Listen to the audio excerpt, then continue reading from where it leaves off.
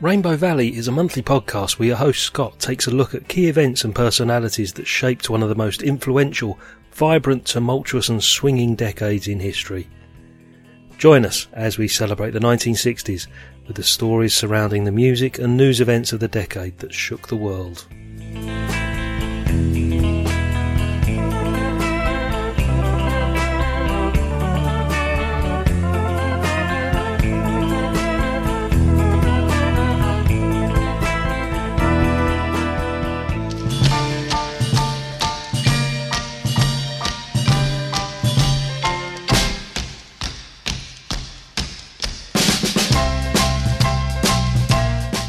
(1964), and the world was still reeling from the assassination of John F. Kennedy.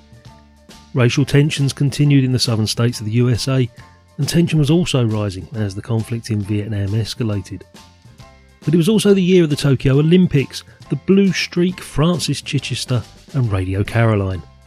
There was music from not only the Fab Four but Dusty, Manfred Mann and the Kinks. And on TV, we were introduced to a brand new TV channel and saw a surge in the popularity of Steptoe and the Avengers, and a phenomenon known as Dalek Mania. Ladies and gentlemen, Rainbow Valley is proud to present the story of the hits and the headlines of 1964.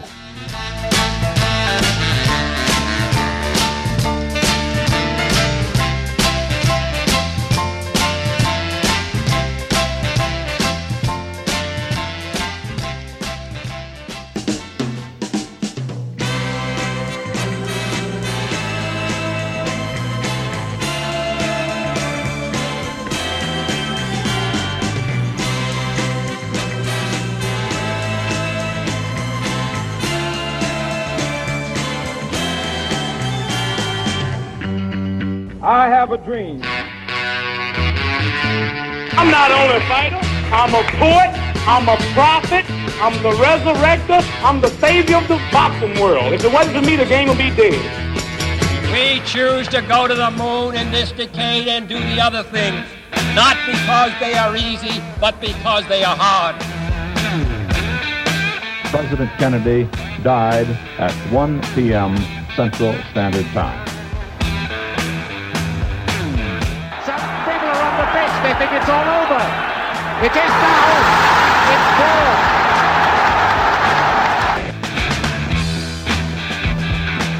It's one small step for man, one giant leap for mankind.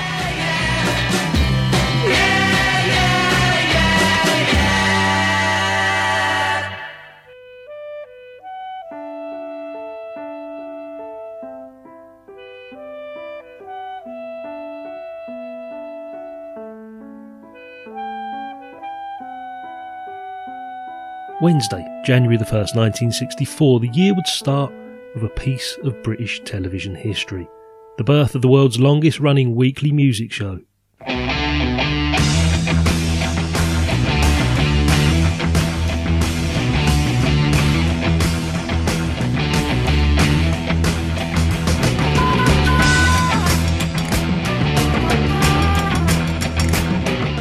At 6:35 p.m, Top of the Pops would hit the air. Produced in the studio on Dickinson Road in Rusholme, Manchester, this first show was presented by Jimmy Savile live from the Manchester studio, with a brief link to Alan Freeman in London to preview the following week's programme. First act to appear on the show, Dusty Springfield singing I Only Want to Be With You.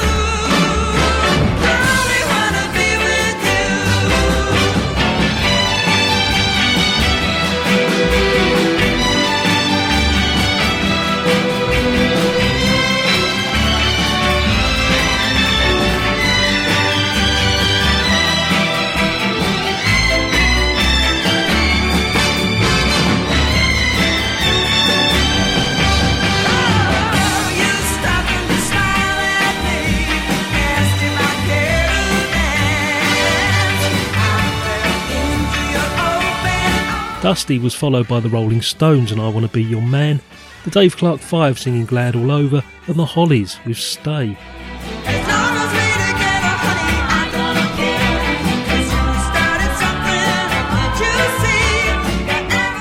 Also appearing, the Swinging Blue Jeans with a Hippie Hippie Shake, and that week's number 1, the Beatles performing I Wanna Hold Your Hand.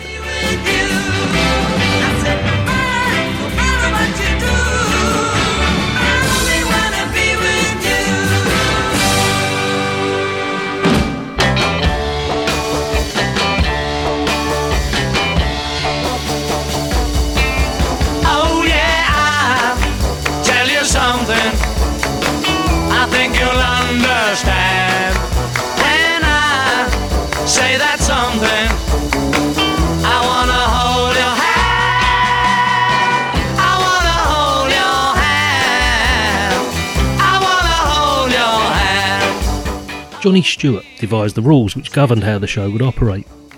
The programme would always end with the number 1 record, which was the only record that could appear in consecutive weeks.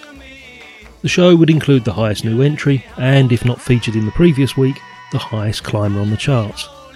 It would also omit any song going down in the chart. Tracks could be featured in consecutive weeks in different formats.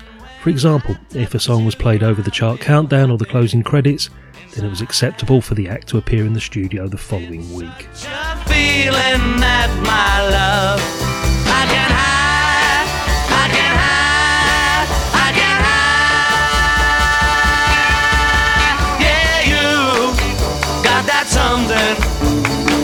I think you'll understand when I say that something. I wanna hold your hand. I wanna hold your hand. I wanna hold your hand. And when I touch you, I feel happy inside.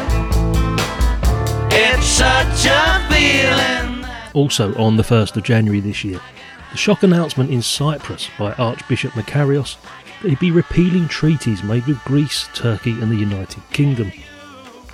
Barry Goldwater announced his candidacy for the presidency on the 3rd, and on the 5th, London's first automatic ticket collecting machine was installed on the Underground.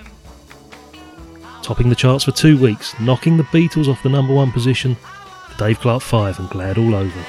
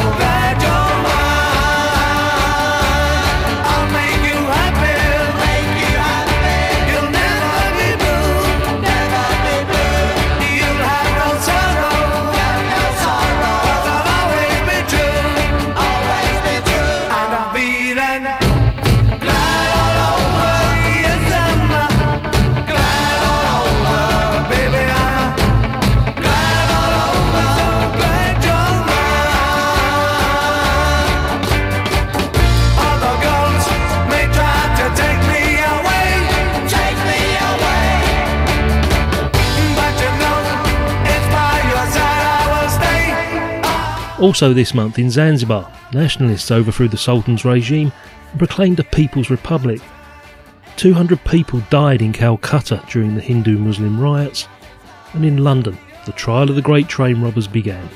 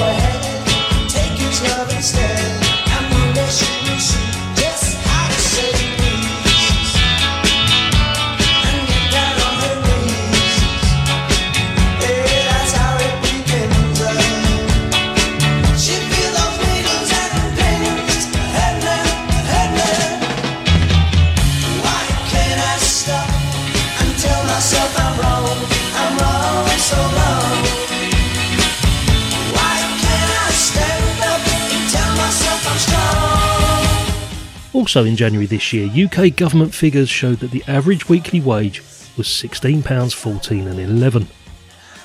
Cecil King announced that he was planning to relaunch the Daily Herald newspaper as The Sun. And in South Vietnam, a military coup overthrew the junta regime of Major Van Minh.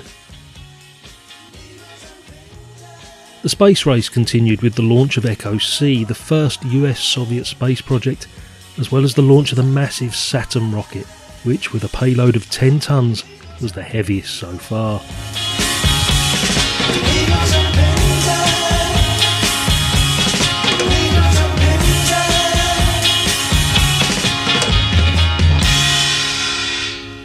The most popular TV show in Britain this month, Steptoe and Son.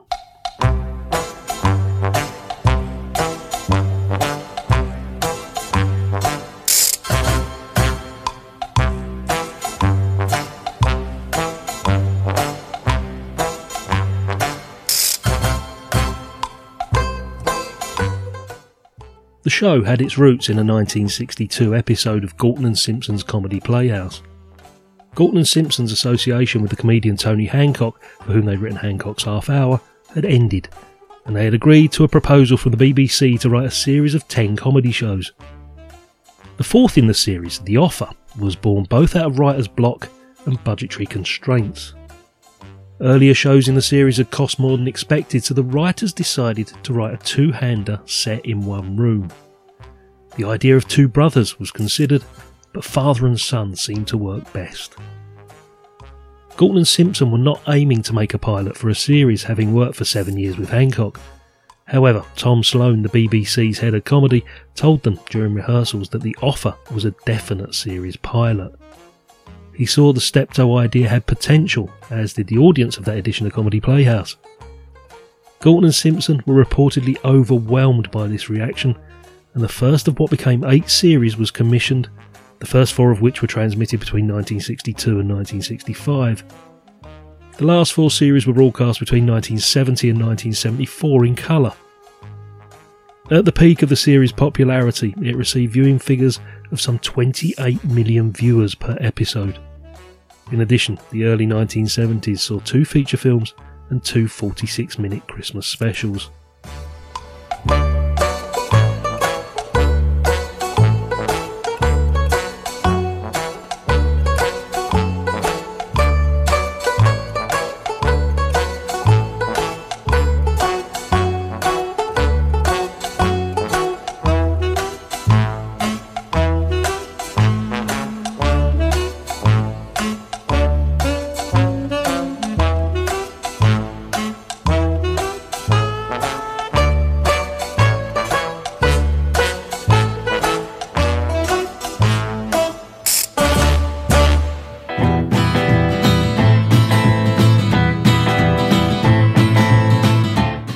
For the first 3 months of 1964, the Beatles held the number 1 position on the US Billboard chart for 14 weeks with 3 separate singles: She Loves You, Can't Buy Me Love and I Wanna Hold Your Hand. On February the 8th, the Fab Four flew into Kennedy Airport in New York to incredible scenes as thousands of American teenagers screamed and fainted on their arrival, heralding the start of the British invasion.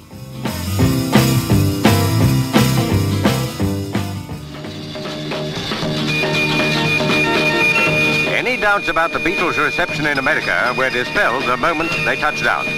New Yorkers turned out in force, and making allowance for an American accent, the screams might have been genuine Merseyside. George, John, Paul and Ringo had found a new world to conquer.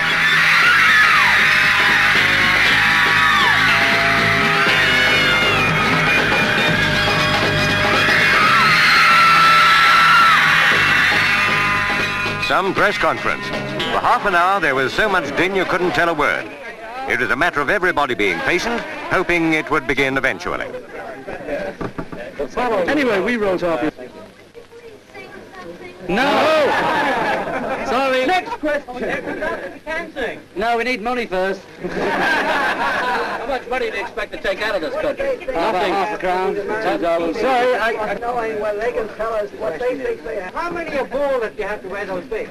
All of us. I'm bald. You bald? Oh, we're all bald. Don't tell anyone, please. I'm deaf and dumb, too. It's a gentleman marriage. You get the floor. Aren't you afraid of what the American Barbers Association is going to think of you? Well, we've run quicker than the English ones. We'll have a go in. Did you hope to get a haircut at all? No, thanks. I had one yesterday. That's no lie. It's the truth. No, I think he missed. No, he didn't. No. You should have seen him the day before. The crowds had waited outside to cheer them all the way to the hotel. No arguing about it. The Beatles are the top pop music phenomenon of the century. Introducing the Beatles again, may I point out that they'll be on our show, as I told our audience, for the next 2 Sundays. Next Sunday from Deauville Hotel in the Miami Beach show starring Hollywood's exciting Mitzi Gaynor. But ladies and gentlemen, once again...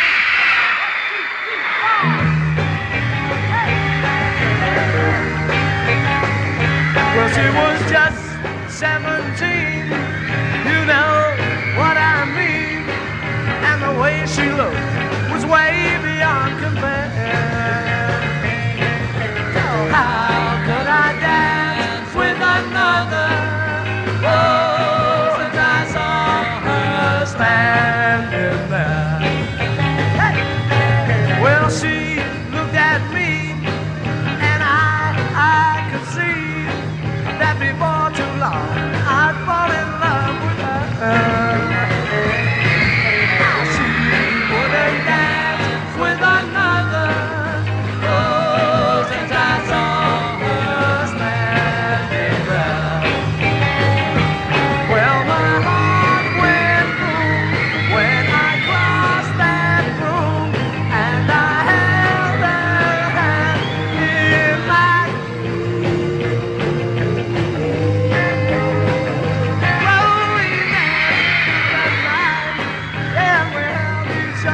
tight, and before too long I fell in love with her. Now I'll never dance with another. Oh, since I saw her standing there. Wow!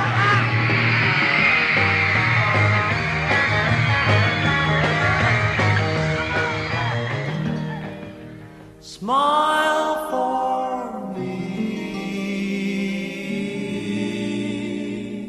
my Diane.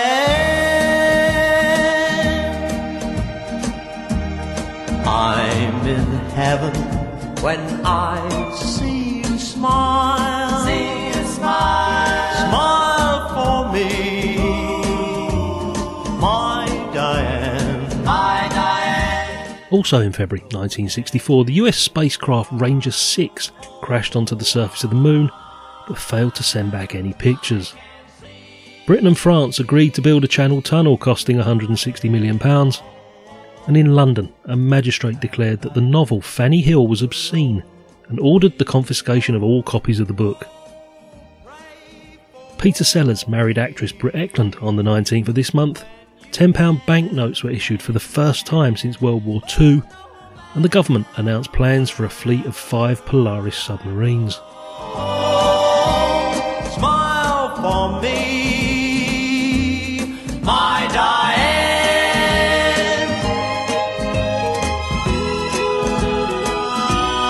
I'm in heaven when I see you smile. See you smile. Smile for me, my Diane. My Diane. And though everything's dark,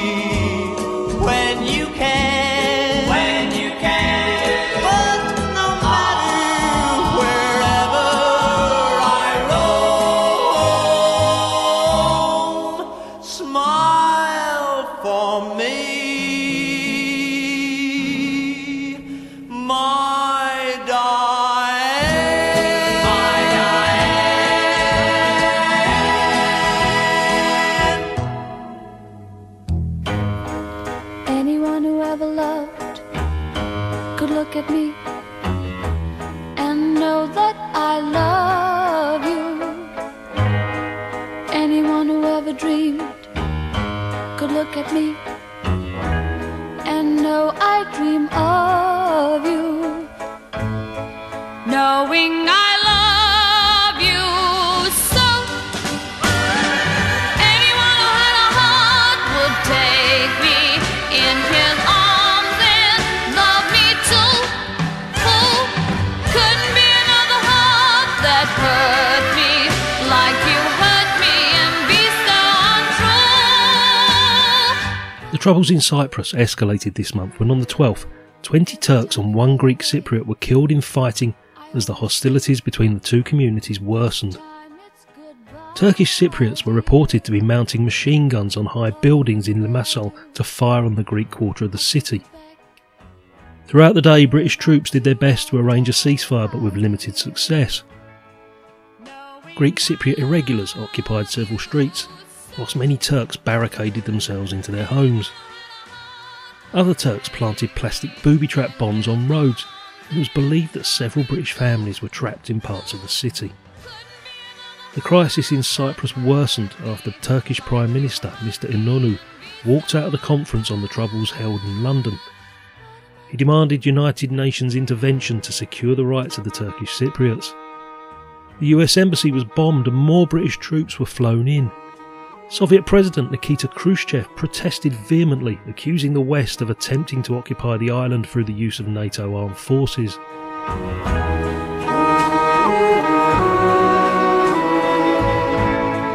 Knowing I love you so, anyone who had a heart would take me in his arms and love me too. Who couldn't be another heart that hurt me like you hurt me and be so untrue? Anyone who had a heart would love me too. Anyone who had a heart would simply take me in his arms and always love me. Why won't you? Yeah. Anyone who had a heart would love me too. Anyone who had a heart would simply take me.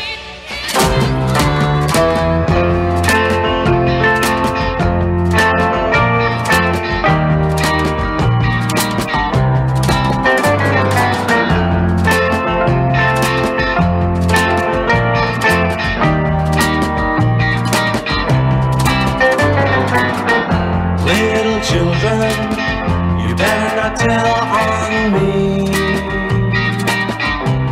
I'm telling you, little children, you better not tell what you see. March 1964, an eventful news month in the USA. On the 7th, in Los Angeles, 3 men were sentenced after having been found guilty of kidnapping Frank Sinatra's son. Frank Sinatra Jr. was kidnapped at the age of 19 on December 8, 1963, from room 417 at Harrah's Lake Tahoe. He was released 2 days later after his father paid the $240,000 ransom demanded by the kidnappers, equivalent to over $2 million today. Barry Keenan, Johnny Irwin and Joe Amsler were soon captured, prosecuted for kidnapping, convicted and sentenced to long prison terms, of which they served only small portions.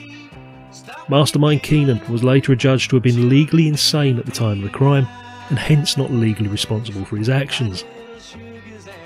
A rumour at the time was that Frank Sr. arranged this in an attempt to gain publicity for his son's fledgling singing career, but this was proven to be false. The kidnappers demanded that all communication be conducted by payphone. During these conversations, Frank Sr. became concerned he'd not have enough coins, which prompted him to carry 10 dimes with him at all times for the rest of his life. He was even buried with 10 dimes in his pocket. Go anywhere, little children, I know you would go if you tried. Go up the stairs, me and your sister, we'll go and say, how can I kiss her when I'm ready to?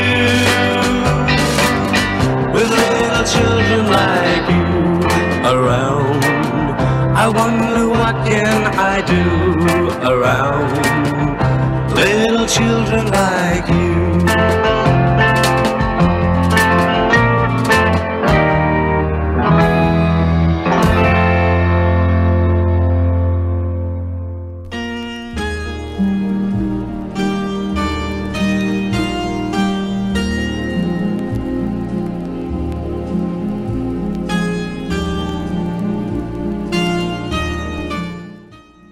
The following day, the 8th of March, Malcolm X announced that he'd be splitting from the Black Muslim movement and forming his own group. And on the 12th, union boss Jimmy Hoffa was sentenced to 8 years in jail for jury fixing. In the UK, Queen Elizabeth gave birth to her third son Edward on the 12th of March, and first reports of mods fighting rockers on the beach in Clacton emerged on the 30th, a trend that will continue throughout this particular summer.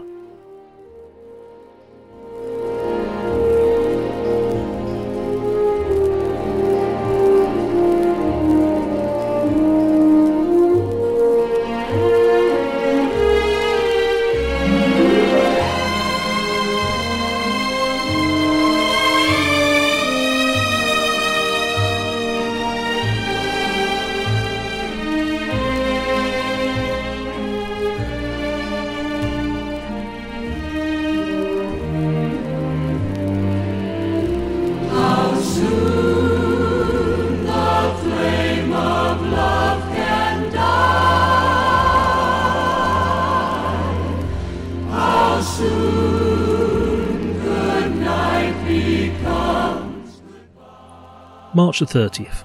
Rain, fog, and a 250-foot lava hump on the shoulder of Mount Vesuvius were cited as factors in the crash of an Alitalia Viscount turboprop airliner. All 45 persons aboard were killed. 8 Americans were passengers on the plane which crashed into the lower slope of Vesuvius, the still active volcano.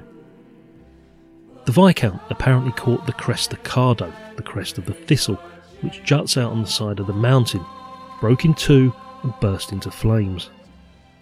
The wreckage and the bodies were scattered over an area 400 yards in diameter. Search teams said the plane would have cleared the crest if it had been flying only 100 feet higher.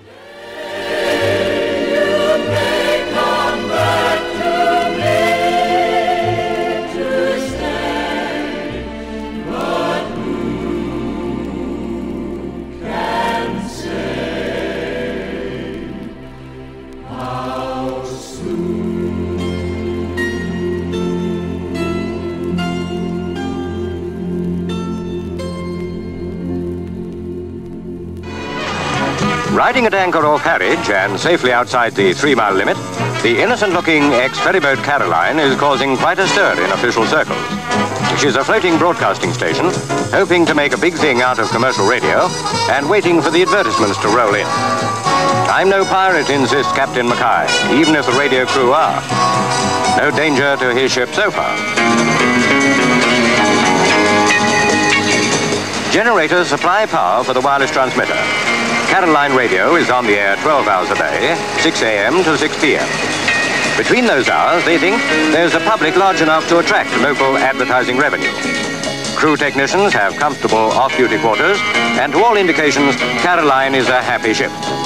The radio company believe it's all perfectly legal. In the ship studio, they broadcast with no more concern than if it were all in Broadcasting House.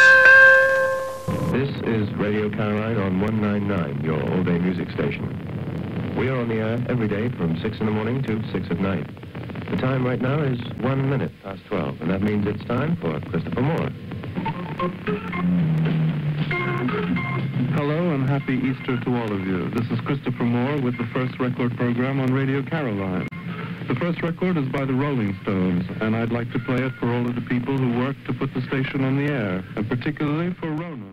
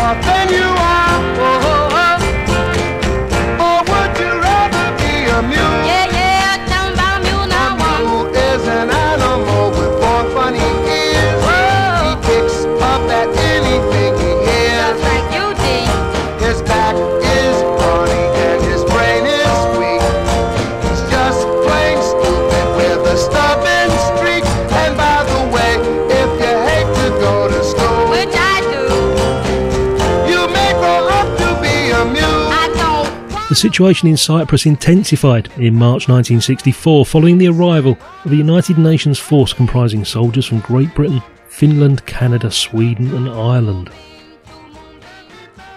Following on from their not-so-secret romance during the filming of Cleopatra, Richard Burton and Elizabeth Taylor were married for the first time on March the 15th. And on March the 14th, the jury at the trial of Jack Ruby, the killer of Lee Harvey Oswald, the man accused of President Kennedy's assassination, found him guilty of murder with malice and assessed his punishment as that of death. Extremely rude, but if you don't care a feather or a pig, That's the truth. you may grow up to be a pig. Now if I can help it, baby.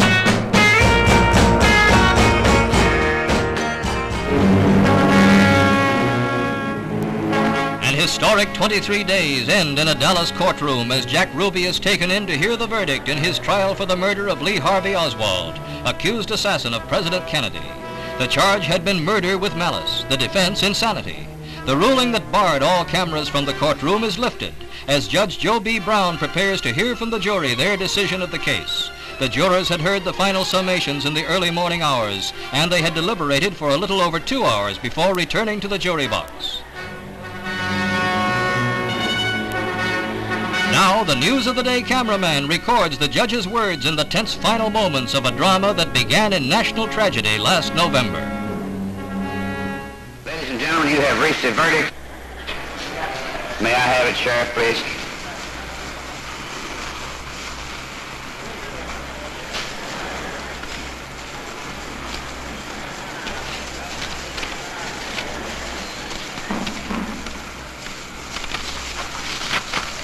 We, the jury, find the defendant guilty of murder with malice as charged in the indictment and assess his punishment at death. Signed, Max E. Causey Foreman. So say you all. Is that your unanimous verdict? Will all of you whose verdict that is, please hold up your right hands.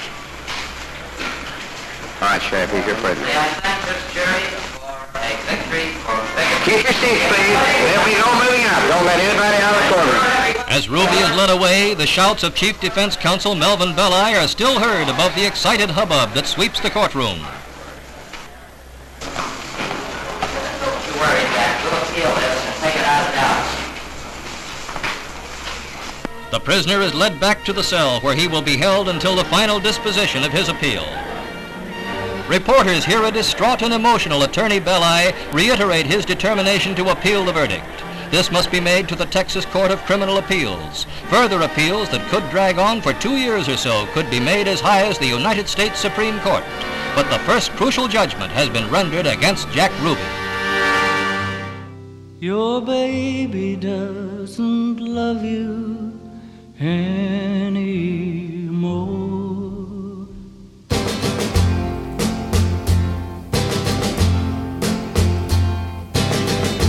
Golden days before they end, whisper secrets to the wind. Your baby won't be. Political unrest around the world was the theme of April 1964. In Moscow, former Foreign Minister Molotov, he of the Molotov cocktail fame, was expelled from the Communist Party. In Laos, right-wing army officers ousted Prince Fumar's neutralist government from power. And in Yemen, the Egyptian leader Colonel Nasser vowed to expel the UK from all parts of the Arab world. It's over. It breaks your heart in two to know she's been untrue. But oh, what will you do when she says to you there's someone new? We're through. We're through. It's In Rhodesia, Ian Smith ousted Winston Field from power after it became apparent that Field was dithering over the subject of independence. Field had spoke of serious disagreements between himself and his party and so Smith declared that he would seek to achieve a negotiated independence, although adding that there may be some circumstances which might drive the government into doing something else. In essence, Ian Smith stated that he was prepared to go for a unilateral declaration of independence if the British government continued to insist on the African majority being brought fully into the electoral process. Previously, Smith had insisted that a unilateral declaration of independence would be nothing short of a 3-day wonder.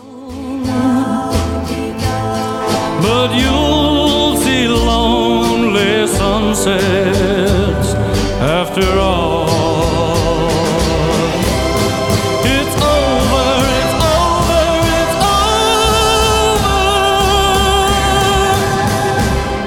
It's over.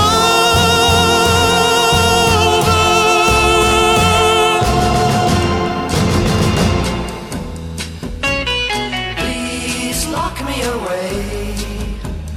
Don't allow the day here inside where I hide with my loneliness.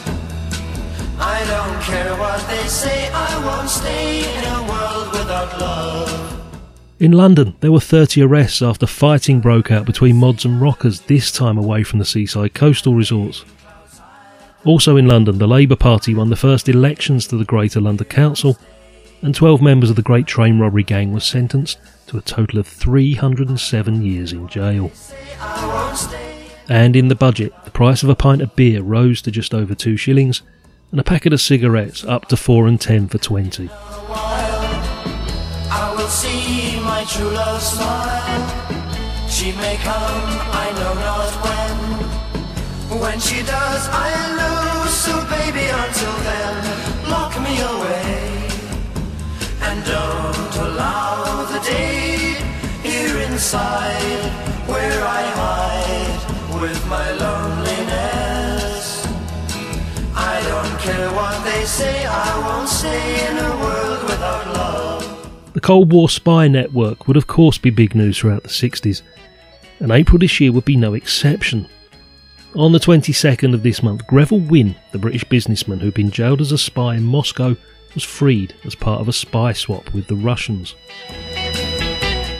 Wynne was exchanged at a Berlin border checkpoint for Gordon Lonsdale, the KGB spy master arrested in London in 1961 and sentenced to 25 years for his part in the Portland spy ring.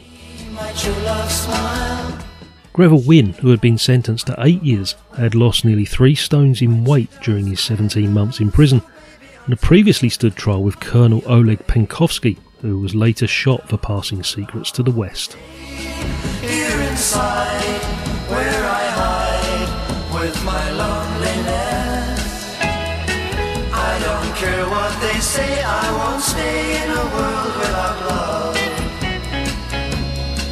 I don't care what they say, I won't stay in a world without love.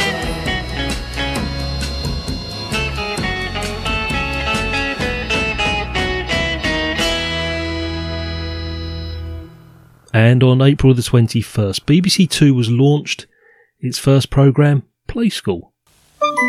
A house with a door. Windows 1, 2, 3, 4. Ready to play? What's the day? It's Monday.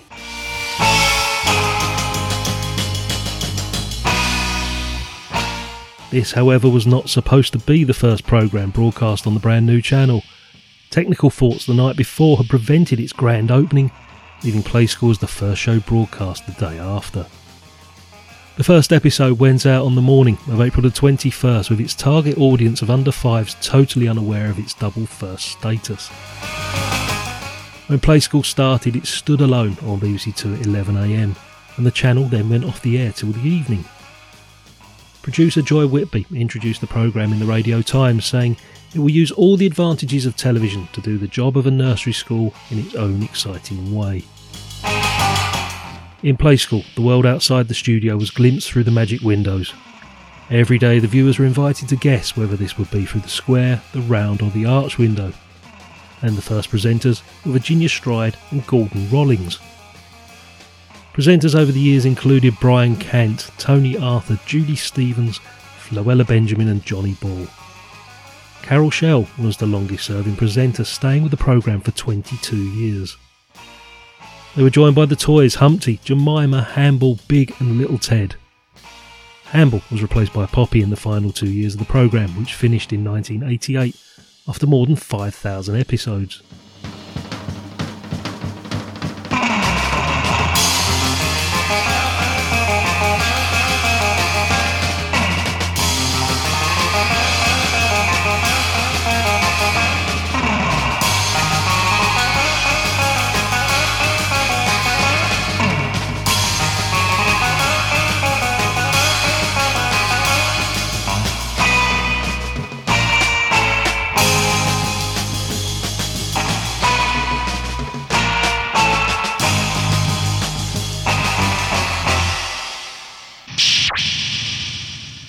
May 1964, in Aden, extra UK troops were flown in after reports of the decapitation of 2 British soldiers by Yemenis rebels.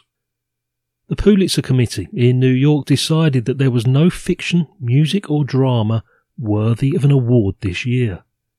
Labour made big gains in the local elections, and in seaside towns across the UK on the Whitsun Bank holiday,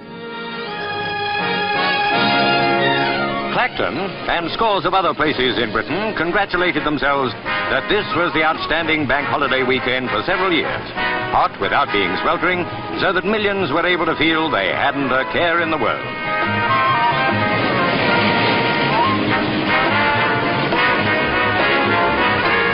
There was just one thing casting a slight cloud over Clacton, the possibility that the mods and rockers might once again descend on the town. Any who did sensed that the police would be more than ready for them. Clacton had no intention of being a battleground again. It really has come to something when people can't take a short holiday without the threat of long-haired youngsters with knives indulging in an orgy of hooliganism. Fortunately, the kiddies knew nothing about it and had a wonderful time.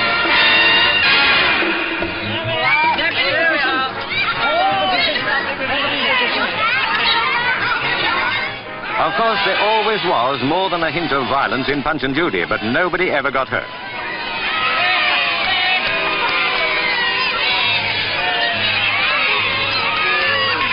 If Brighton did not do record holiday business, it must have been very close to it.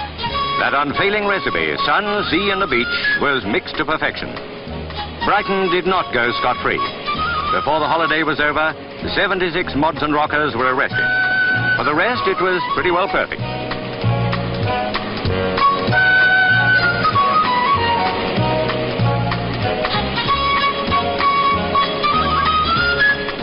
The seaside place that dominated the headlines this time was Margate. Rumour of invasion by undesirables was borne out.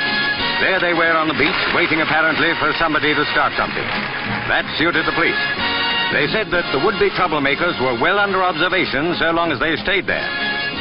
Reinforcements to the ranks of law and order seemed more than enough to cope with anything that might happen. On the whole, they were, though they could not completely prevent it.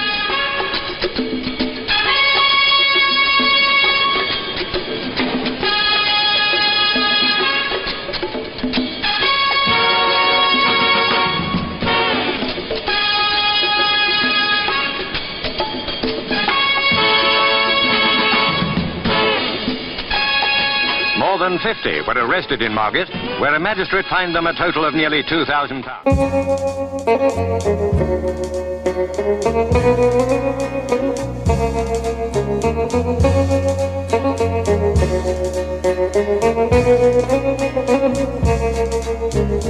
There was a love I knew before. She broke my heart, left me unsure. Juliet,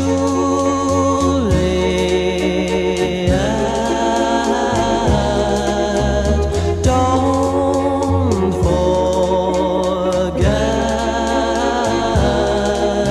the promise. June 1964 would see the creation of the Palestine Liberation Organisation. The PLO emerged in response to various compounding events that took place in the Middle East. In 1948, Israel became an independent state, which resulted in more than 750,000 Palestinians fleeing their homeland. The subsequent 1948 war set the stage for years of tension and violence between Arabs and Israelis. Around this time, Palestinians were spread out among several countries, lacked formal leadership and weren't well organised. This limited their political influence and presence. During the Arab League Summit in 1964, Palestinians came together to create one central organisation, the PLO. The PLO's Palestine National Council was first comprised of Palestinian civilians and helped define the group's goals, which included the destruction of Israel. The organisation's first chairman was Ahmed Shugairy.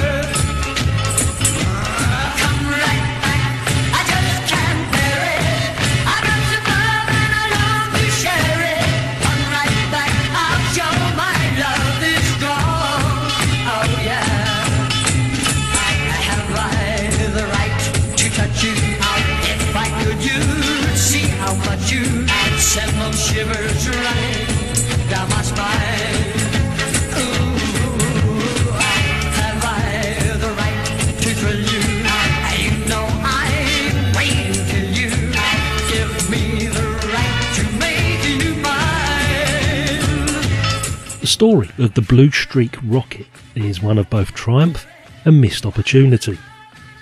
First designed as a ballistic missile, then adapted to launch satellites, Blue Streak was Britain's contribution to the space race. First launched in the summer of 1964 at the Woomera test site in South Australia, Blue Streak performed as planned for 11 successful launches. Few rockets achieved such a clean record during the early stages of development. In fact, Blue Streak had a comparable success rate to the famous Saturn V rocket.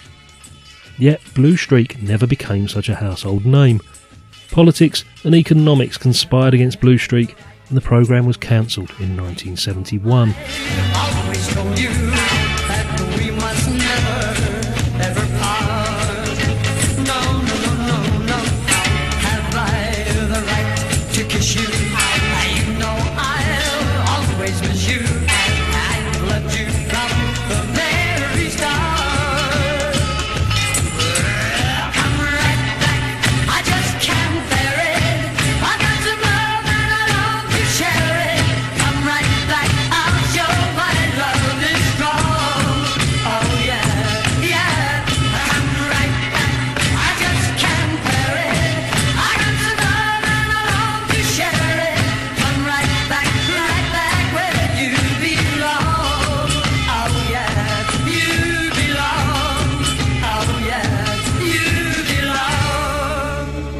June the 8th, the Profumo affair was still not out of the public eye as Christine Keeler was released from prison, and 3 days later on the 11th, Martin Luther King was placed in prison for trying to force integration of a Florida restaurant. He was arrested in St. Augustine along with fellow civil rights leader Ralph Abernathy when the two men requested service at a segregated restaurant. King was subsequently moved to the Duval County Jail, where he reportedly said to one African American employee, "Hello sister, I've been in 15 jails but this is the first time that I've been treated like a hog." King was eventually released, but he was arrested at least twice more that same month during his stay in the town. The protests King and the SCLC helped to organise were not in vain, however. The episode helped galvanise support for the historic Civil Rights Act of 1964 which was before Congress at that moment in time, and was signed into law by President Johnson on July the 2nd.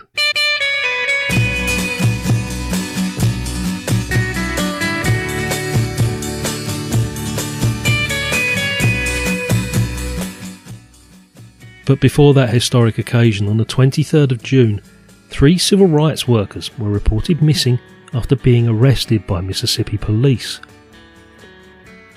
On June the 21st, 3 young civil rights workers, a 21-year-old black Mississippian, James Chaney, and 2 white New Yorkers, Andrew Goodman, aged 20, and Michael Schwerner, 24, were murdered near Philadelphia in Neshoba County, Mississippi. They'd been working to register black voters in Mississippi during Freedom Summer and had gone to investigate the burning of a black church. They were arrested by the police on trumped-up charges, imprisoned for several hours, and then released after dark into the hands of the Ku Klux Klan, who beat and murdered them. It was later proven in court that a conspiracy existed between members of Neshoba County's law enforcement and the KKK to kill them.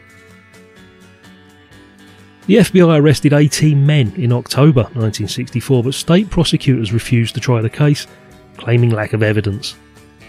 The federal government then stepped in and the FBI arrested 18 in connection with the killings.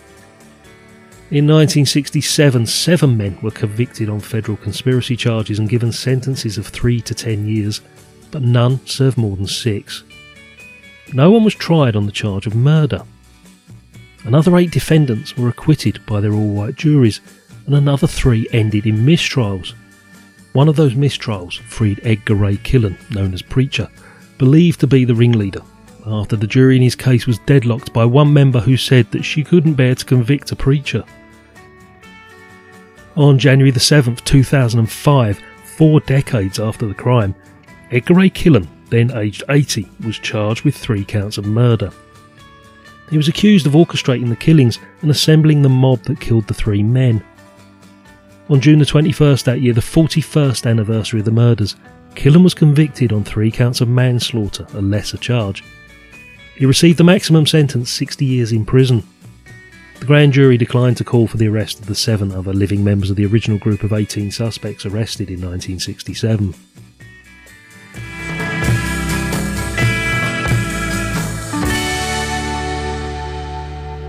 Nowadays, we are all fully aware of the concept that freedom of speech is a cherished right. But just how far should that right extend?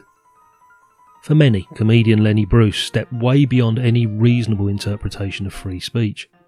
That belief developed into the costliest and almost certainly the most controversial obscenity trial in American history.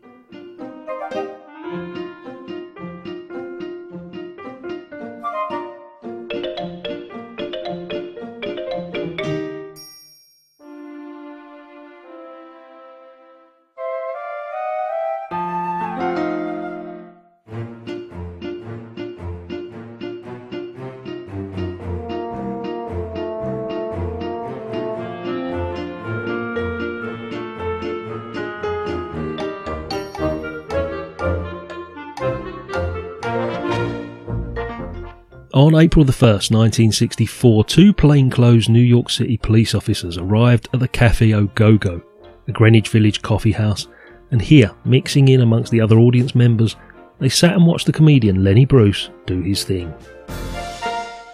Typical of Bruce's stand-up routine, it was funny, scatological, full to the brim with swear words, and acerbically accurate. Untypically, the show was recorded for posterity, not by Bruce or some big-name record label keen to put out his work to those who'd not seen him perform live, but recorded via a concealed wiretap worn by one of the police officers. 2 nights later, April the 3rd, just before he was due to go on stage, Bruce was arrested and charged with using obscene language. Also arrested was the club owner, Howard Solomon. Bruce had several times been cited for obscenity and twice convicted, so he was no stranger to controversy, but this was easily his highest profile arrest yet. But even after posting bail, he continued to perform at the club for a further 4 nights. This led to him being arrested again, not only with Solomon, but with Solomon's wife as well. All 3 were charged with obscenity.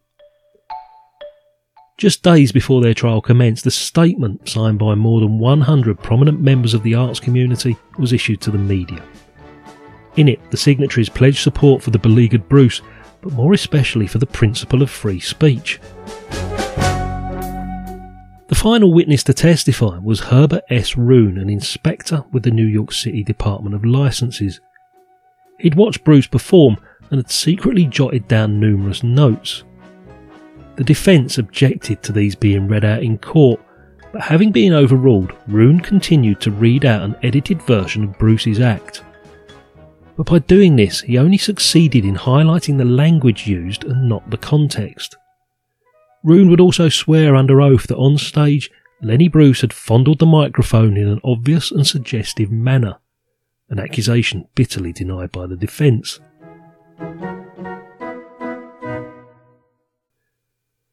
Patrolman Robert Lane and his partner William O'Neill, the officers who'd recorded the show that evening, reiterated the allegation, and also when the tape recording was played back in court, sometimes there'd be parts that were inaudible.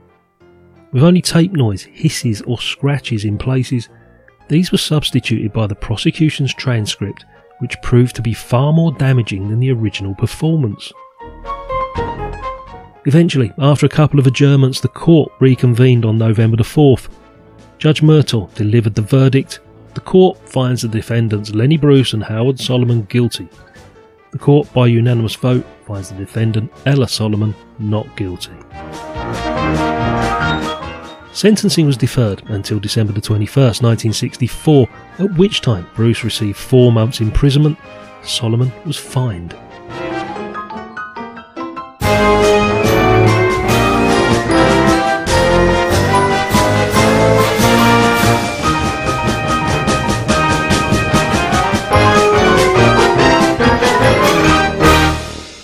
The decision completely unhinged Lenny Bruce, who became obsessed with appellate litigation. And finally, on August the 3rd, 1966, he was found dead at his home in Hollywood, a hypodermic syringe by his side. Autopsy verdict, accidental death. In Bluebird, Donald Campbell has set a new world record. And this was the scene at Lake Eyre when they were all set for the attempt. £2 million or more has gone into the jet-powered car and the preparations, and 70 British firms have contributed to the cost. But Lake Eyre proved difficult. Until the surface was levelled and dry, it would have been suicidal to attack the record.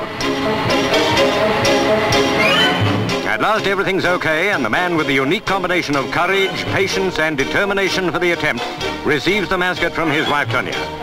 It's a tense moment, but Donald Campbell has known many like it. The huge engine starts up.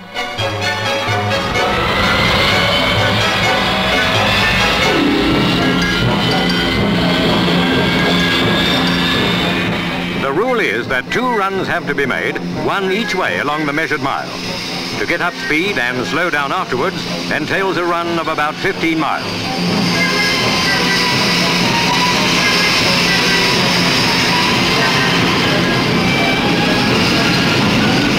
The first run was successful. Now Campbell hurtles over the salt flats in the reverse direction. To the joy of everybody, a new record was set at 403.1 miles an hour.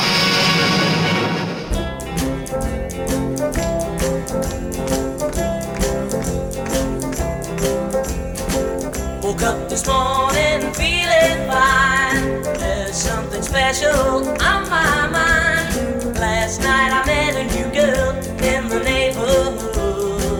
Whoa, yeah. Something tells me I'm into something good. Something tells me I'm into something. She's the kind of girl who's not too shy, and I can tell I'm her kind of guy. She danced close to me like I hope she would. She danced with me like I hope she would. Something tells me I'm into something good. Something tells me I'm into something. We only danced for a minute or two, and then she stuck close to me. It seems almost incredible that back in 1961, despite NASA astronauts only spending a total of just 15 minutes in space, the agency was tasked with sending a man to the moon by the end of the decade. It would take nearly the entire decade to achieve this, and along the way many hurdles would have to be overcome. Ranger 7 was the first American spacecraft to image the moon's surface from close up. Along with Rangers 8 and 9, its pictures helped the United States plan the excursions for the Apollo program, which saw astronauts land on the moon between 1969 and 1972. The spacecraft came at a very early time in space exploration, when engineers were still learning the fundamentals about how to keep a machine working in space. As such, Ranger 7 followed 6 failed missions in its own program over several years. It made these first pictures seem extra special. On July the 31st, the first pictures, which, though primitive by today's standards, showed high-resolution views of craters and other features on the moon. Further pictures taken with Rangers 8 and 9, along with landings from the Surveyor program, helped scientists confirm it would be safe to send astronauts to the surface.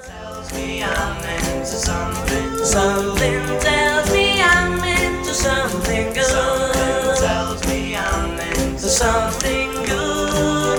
Oh yeah, something tells me I'm into something good. July the 6th would see the premiere of A Hard Day's Night in Liverpool.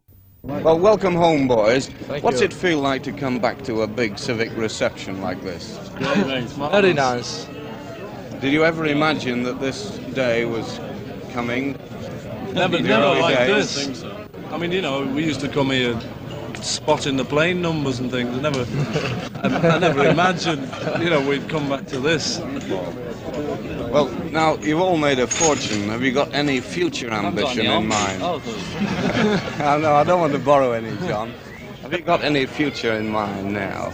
Any other ambitions? I don't know, I'd like to make more films, I think. We'd all like to do that because it's good fun, you know. It's hard work, but you can have a good laugh in films. What about you, Ringo? Same, I enjoy films. You did? Well, I think, you know, all of us want to do sort of a good film, you know, one that we all think's good, and make more good records. Don't you think this one's any good? Well, it's okay, you know what I mean. But make good records. Not as good as James Bond, though, is it? Oh, not as good as James Bond. You fancy yourselves as actors, then, do you? No, definitely not. You? But we enjoyed making the last film, and especially with the director. The director was great, you see, and it made it much easier for us. None of us rate ourselves as actors, but, you know, it's a good laugh and we enjoy doing it. So we'd like to make a couple more. Jolly good. Now, it's about 7 months since you were in Liverpool last, appearing. Officially. Yeah. And some of the fans have been saying that, you know, they feel that you've deserted them. What do you feel about they're that? mainly the ones that never came to... The people that are moaning about us not being here are people that never even came to see us when we were here. You know, we could count on our fingers the original fans we had here, the ones that really followed us. And most of them gave up being teenagers anyway. They're all sort of settled in different things. The ones that are moaning never probably came to see us about once. The only thing is after that we'd made records. The only thing is that we've got to do a lot from London, because a lot of the TV shows are down in London, you know, and so we're forced to do a lot down in London. I mean, it's like someone said the other day, why doesn't Harry Seacombe go to Cardiff?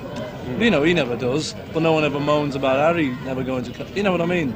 Doesn't he go now, Harry? He doesn't go back to Cardiff very often. I thought he was Round, round, get around, I get around, yeah, get around, round, round, I get around, I get around, round, round, I get around, get around, round, round, I get around, get around, round, round, I get around, get around, round, round, I get around. I'm getting bug driving up and down the same old strip. I gotta find a new place where the kids are hip.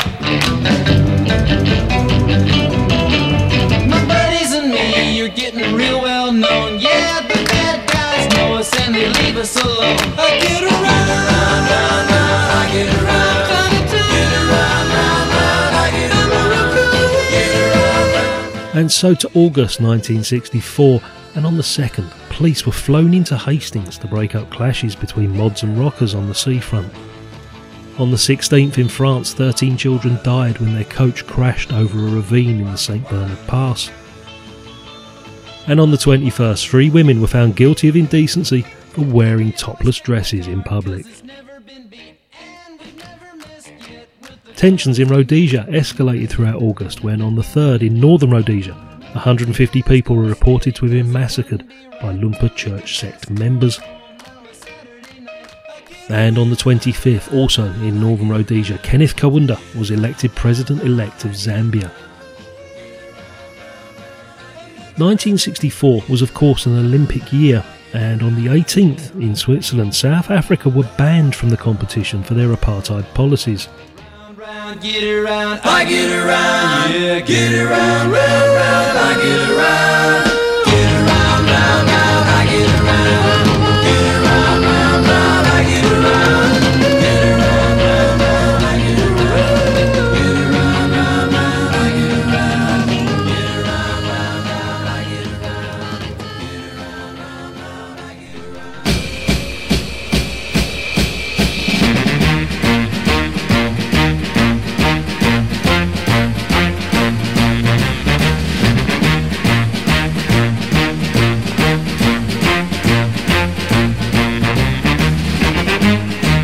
September the 3rd saw Robert Kennedy resigning as Attorney General in order to run for the Senate.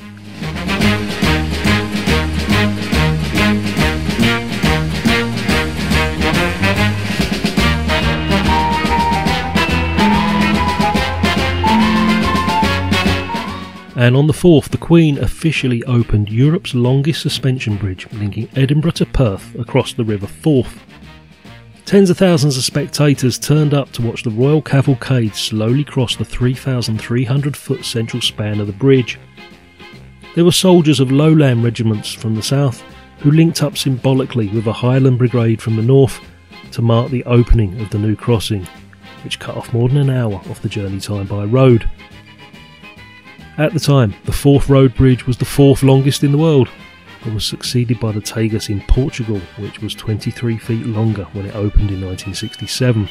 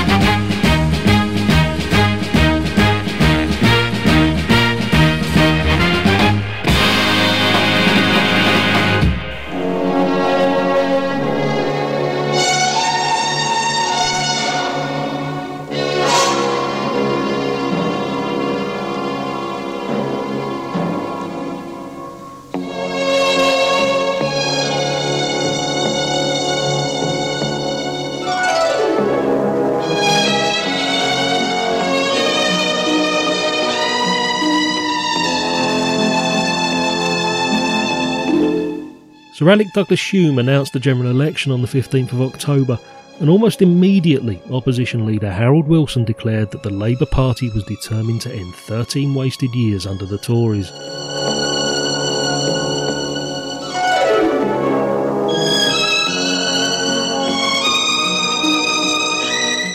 The populist Wilson seemed to reflect the public mood for change, with the Conservative leader Sir Alec Douglas Hume widely perceived as a distant, awkward aristocrat. By the time of the 1964 general election, the Conservative Party had been in power for 13 years. Since Prime Minister Harold Macmillan's election victory in 1959, Conservative fortunes had plummeted. The buoyant economy that led to Macmillan's election was faltering by 1961. The following year, in a bid to restore his popularity, Macmillan sacked 7 members of his cabinet in a move dubbed the Night of the Long Knives. It was a ploy that failed. The government ran into further problems when Britain's application to join the common market was rejected by the French President Charles de Gaulle. Scandal added to the government's woes when John Profumo, the Minister for War, was forced to resign after he admitted lying to Parliament over his involvement with the call girl Christine Keeler. The government looked tired, embattled, and increasingly out of step with the public mood. In 1964, Macmillan, who'd hoped to lead the Tories into the next election, resigned the premiership due to ill health. When the Conservatives chose the aristocratic Sir Alec Douglas Hume as their new leader, it was a gift for Labour. Harold Wilson had been elected Labour leader following the unexpected and untimely death of Hugh Gaitskell in 1962. A pragmatic politician, Wilson defeated George Brown for the party leadership and soon became a popular and charismatic leader. He contrasted favourably with Douglas Hume, who appeared removed both from the Britain inhabited by the majority of the British people and to some extent the modern world itself. As the two leaders began sparring with each other in the run-up to the election, it became clear that Douglas Hume was simply unable to keep up with Wilson. Sir Alec had spent most of his political career in the House of Lords and was not used to the cut and thrust of political debate. Douglas Hume showed the depth of his inexperience when he remarked casually that he used matchsticks to help him understand economic problems. In contrast, Wilson was the academic high flyer. When Attlee brought him into the post-war cabinet, he was the youngest man to be appointed a minister since Pitt the Younger. When it came to problem solving, Wilson was more familiar with slide rules than matchsticks. Despite Wilson's success as party leader, particularly in his skillful exploitation of the Profumo affair, Labour's lead in the opinion polls was slowly eroded as the election drew closer. The Tory revival was helped by Chancellor Reginald Maudling's Run for Growth pre-election budget. With the two main parties running neck and neck as the election was called, the result hung on a knife edge.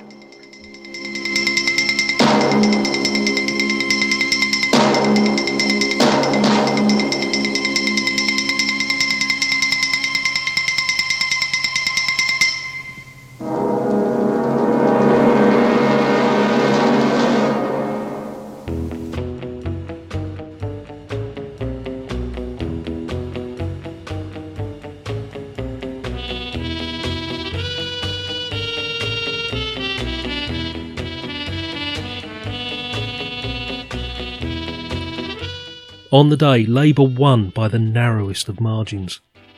Labour took 317 seats, giving them a majority of just 4, the smallest since 1847. Although Labour enjoyed a 3.5% swing from the Conservatives, their share of the vote did not actually increase. However, the Tory turnout was 2 million down on 1959. The swing in the regions was somewhat uneven. Although the Tories held up in the Midlands, they saw the capital and the South East move Labour's way. The Liberals did well in Scotland and doubled their vote for the second successive election, although they won just 9 seats.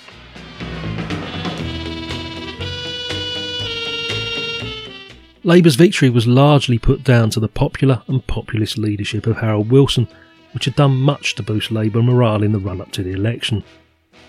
Wilson rallied the Labour vote and benefited from the disillusionment of Conservative voters, many of whom stayed at home on polling day. Sir Alec's lack of charisma was blamed for the Tory defeat. Even so, after 13 years in power, winning a 4th term in office was always going to be a difficult task.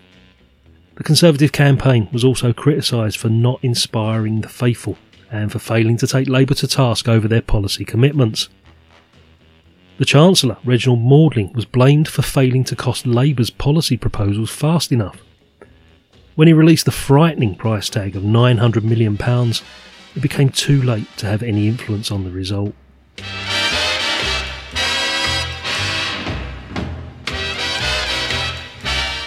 Labour was back in power for the first time since 1951, but only just.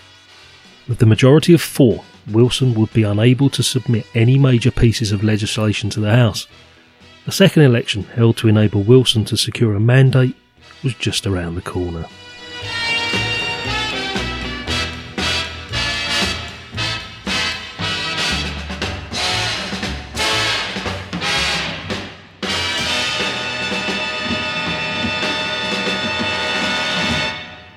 And it was during the BBC's coverage of the general election that Richard Dimbleby announced that China had tested its first atomic bomb. There is the result of this election, which we've had to wait on so long. Result we've had to wait for so long, the closest results in I just interrupt the programme briefly, ladies and gentlemen, not to startle you too much, to tell you that I've just been told that China has exploded an atomic bomb. Everything's happening today, isn't it?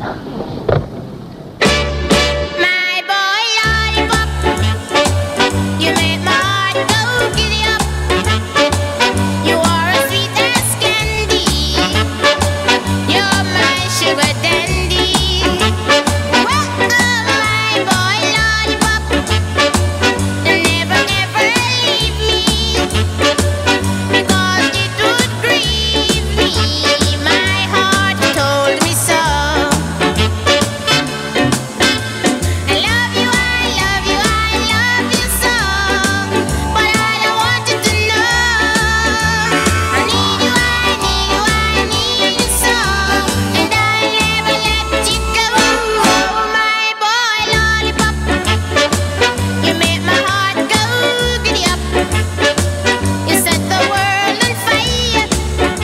On the 15th of September, the Daily Herald newspaper finally ended publication and was replaced by The Sun.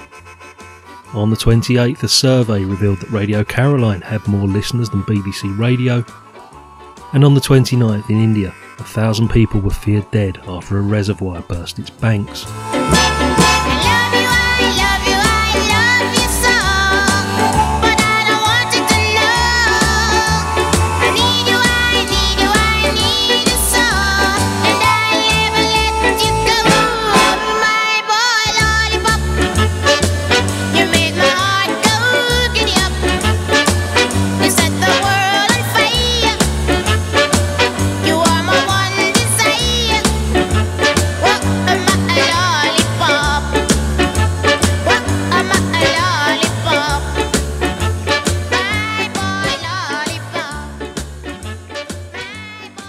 And towards the end of September in the USA, almost exactly 10 months after the fateful November 22nd, the 7 members of the Warren Commission, headed by the Chief Justice of the Supreme Court, come to the White House to give to the President the results of their painstaking investigation into the determinable facts of the assassination of President John F. Kennedy. For President Johnson's instruction to the Commission was to satisfy itself that the truth is known so far as it can be discovered. The report's 300,000 words traced the facts, and without prejudging the implications of that day that started so brightly and ended so blackly at high noon on the streets of Dallas. Through questioning of every possible witness, restaging of the events of the morning drive, the Commission reports that the fatal shots that entered President Kennedy's head and throat were fired by Lee Harvey Oswald from the Texas School Book Depository, acting solely by himself, and that there was no conspiracy, either foreign or domestic. Following the details of the crowded half hour between the time the President was shot and declared dead, the Commission finds some inadequacies in security measures that might have saved the President's life had there been more liaison between the FBI and the Secret Service. In the circumstances surrounding the shooting of Oswald 2 days later, it found the Dallas police and the press sharing responsibility for the breakdown of law enforcement. For although these pictures showing the prisoner being led through the basement of the Dallas Police Headquarters and the shooting of Oswald by Jack Ruby made journalistic history, the confusion surrounding them made that killing possible and ended forever any chance of obtaining any evidence from Lee Harvey Oswald. The published report is eagerly sought after by everyday citizens. Its impact abroad and in the government is immediate. Congressional steps are to follow its recommendations for the stronger protection of presidents. And for the historians, the poets, and the dramatists of the future, it will illuminate, if never precisely solve, the mystery and tragedy that surround the death of John Fitzgerald Kennedy.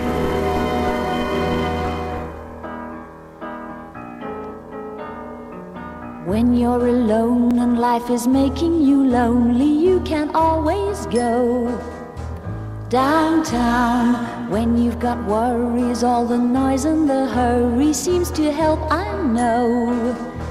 Downtown, just listen to the music of the traffic in the city. Linger on the sidewalk where the neon signs are pretty. How can you lose? The lights are much brighter there. You can't forget all your troubles, forget all your cares. So go downtown. Things will be great when you're downtown. No finer place for sure. Downtown, everything's waiting for you. Downtown. Don't hang around and let your problems surround you. There are movie shows downtown. Maybe you know some little places to go to where they never close. Downtown, just listen to the rhythm of a gentle bossa nova. You'll be dancing with them too before the night is over. Happy again. The lights are much brighter there.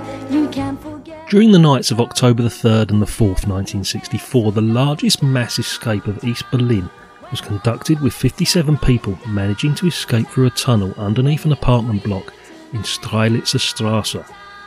The tunnel itself was 2 feet high and 3 feet wide, and the people making the leap could not bring any baggage or belongings with them, only their papers. They came out on Bernaustrasse, underneath a disused bakery in West Berlin. On the second night, 2 men came with a group of border guards and gunfire broke out. One of the East German border guards, Egon Schultz, was killed after an escape helper, Christian Zobel, opened fire and shot him. He was then hit by friendly fire from another guard and fatally wounded, and despite all of this, it was the most successful tunnel escape in history. So maybe I'll see you there. We can forget all our troubles, forget all our cares. So go downtown. Things will be great when you're downtown.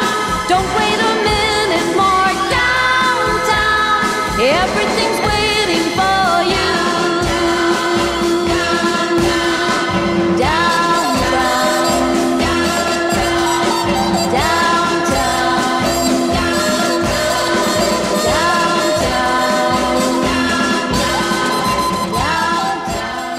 On the 15th of October, Nikita Khrushchev unexpectedly stepped down as the leader of the Soviet Union. Our lips shouldn't touch. Move over, darling. I like it too much. Move over, darling.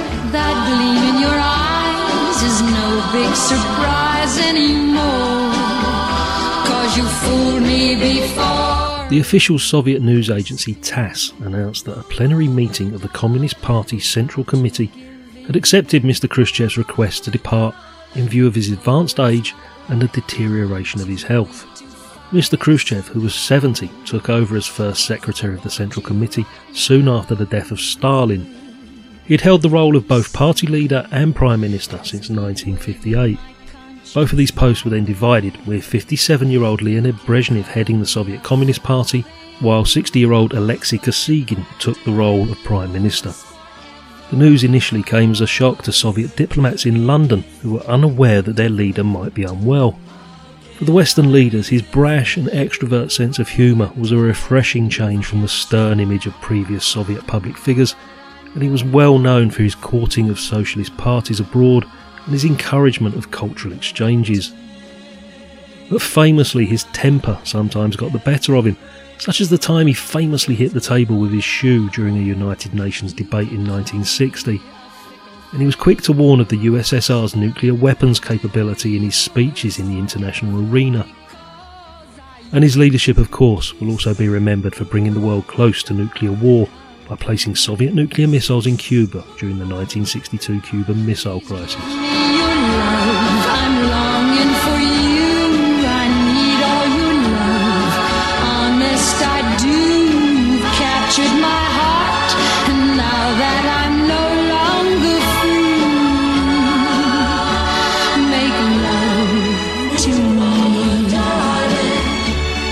Make love to me, darling. Make love to me, darling. Make love to me, darling. Move over, darling.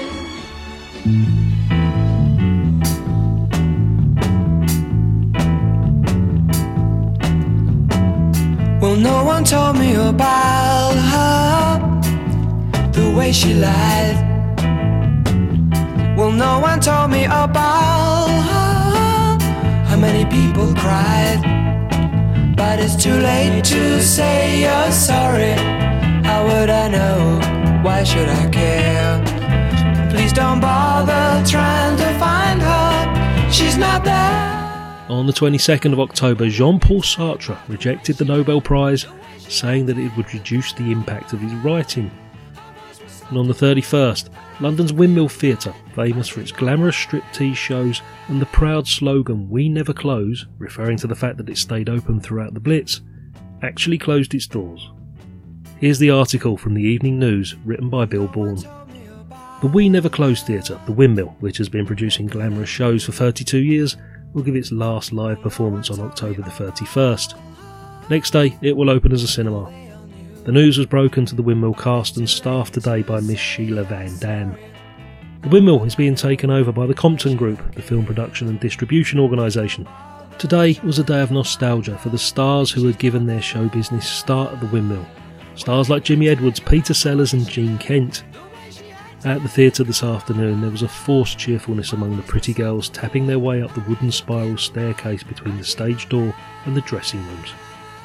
And as he watched them going past his stage door, Mr. Ben Fuller, stage doorkeeper for 31 years, had tears in his eyes. At the front of the theatre, behind the fine mesh grille of her cash box, sat Mrs. Constance Drummond in the position she's occupied for the past 20 years. She said, "My darling, I feel very, very upset. We've always been so happy here because we've had a wonderful governor, and I can't imagine what life would be like not coming here day after day." She's not there. Well, let me tell you about the way she looked, the way she acted, the colour of her hair. Her voice was soft and cool, her eyes were clear and bright, but she's not there. And in the world of sport this year,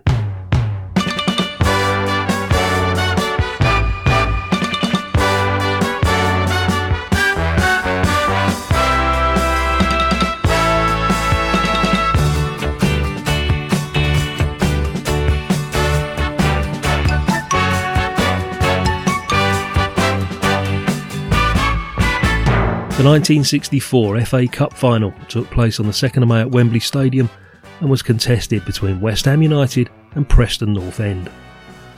West Ham, captained by Bobby Moore and managed by Ron Greenwood, won the match 3-2 to win the FA Cup for the first time. Second Division Preston led twice through Doug Holden and Alex Dawson respectively, with John Sissons and Jeff Hurst equalising for West Ham. Ronnie Boyce then scored the winner for the London club in the 90th minute. Preston's Howard Kendall became the youngest player to play in a Wembley FA Cup final, aged just 17 years, 345 days. He retained this record until 1980 when Paul Allen played in that year's final for West Ham at the age of 17 years, 256 days.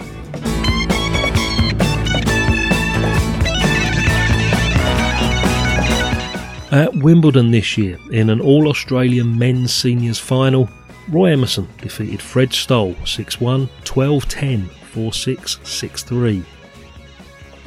In the women's singles, Maria Bueno defeated another Australian, Margaret Smith, 6-4, 7-9, 6-3.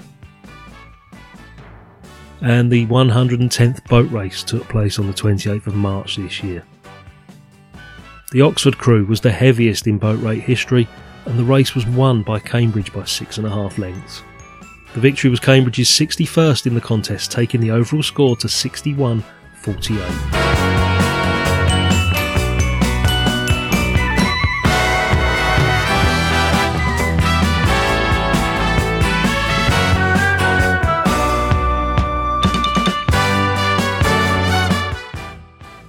The 1964 Grand National was the 118th renewal of the Grand National horse race that took place at Aintree this year on the 21st of March.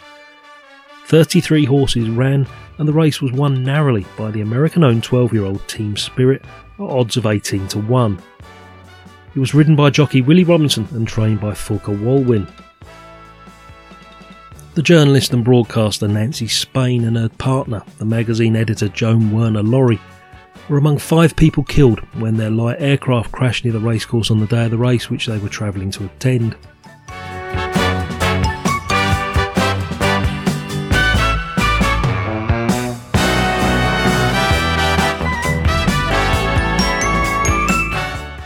And Santa Claus, the British-bred, Irish-trained thoroughbred racehorse and sire, won the Irish 2000 Guineas, the Epsom Derby and the Irish Derby. His performances earning him the title of British Horse of the Year.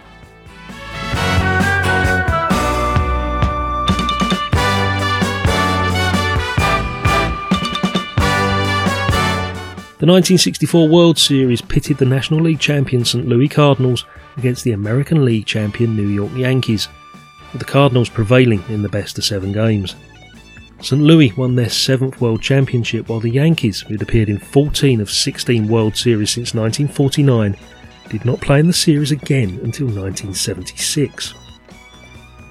In an unusual twist, the Yankees fired Yogi Berra after the series ended, replacing him with Johnny Keane, who had resigned from the Cardinals after the series. His job had been threatened by Cardinals management, and it was unexpectedly saved by the Cardinals' dramatic pennant drive. This was also the last World Series that matched the Yankees up against the Cardinals.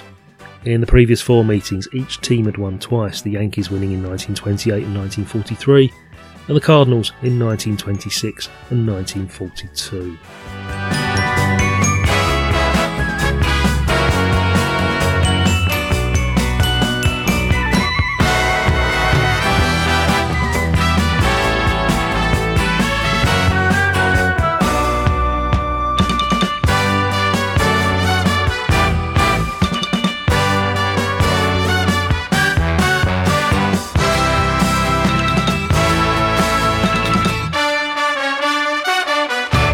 Back to the beginning of the year, January the 29th, and the 9th Winter Olympics opened at Innsbruck.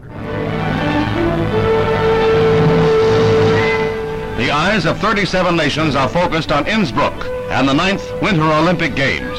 The medieval atmosphere of the village is a babble of tongues, but a policeman named Rudolf Ivkovich helps out in 10 languages. You see, if you go this way, are you with the car here? Yes. You may go with your car directly this way and then turn left. No vidite, ovo je jako lako. Vidite, ide sada ovdje na in Rhein. Usted puede prender taksi, un autobus je aquí. A hotel, vi ćete hotel, vi ste Čeh, tak? Čeh, tak. No to vidite, tam je už napisano tam, Hotel Europa. C'est très facile, ici on y a taxi déjà. Je voulais vous montrer, puis, parce que on y a assez de taxis. First, there is the traditional Olympic pomp and pageantry, all of the symbolism of the games that are traced back to the Greeks who founded them in 776. The Russians take an early lead in the international competition as they win the first gold medal in the pairs figure skating. Oleg Podopopov and Ludmila Belousova glide to the title with intricate maneuvers that win the nod from 5 out of 9 judges. This is the first time that the Soviet Union has taken a gold medal in figure skating. The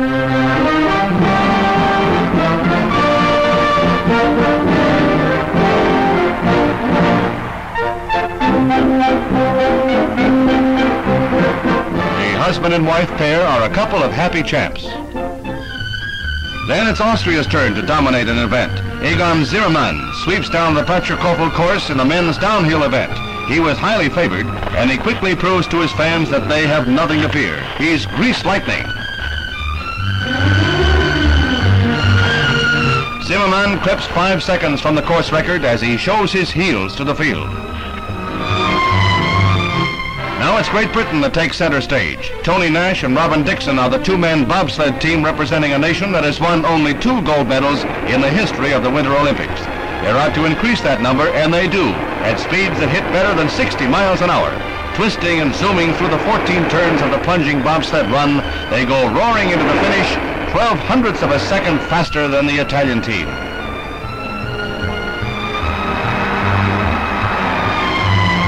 United States hopes ride high on Jean Saubert in the women's slalom.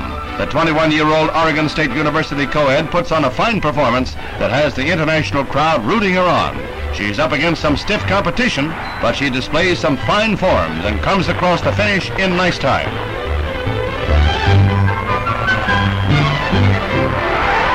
Then comes Christine Goetschel, representing France. In the slalom, she is competing against a field of 21 that includes her own sister, Marielle.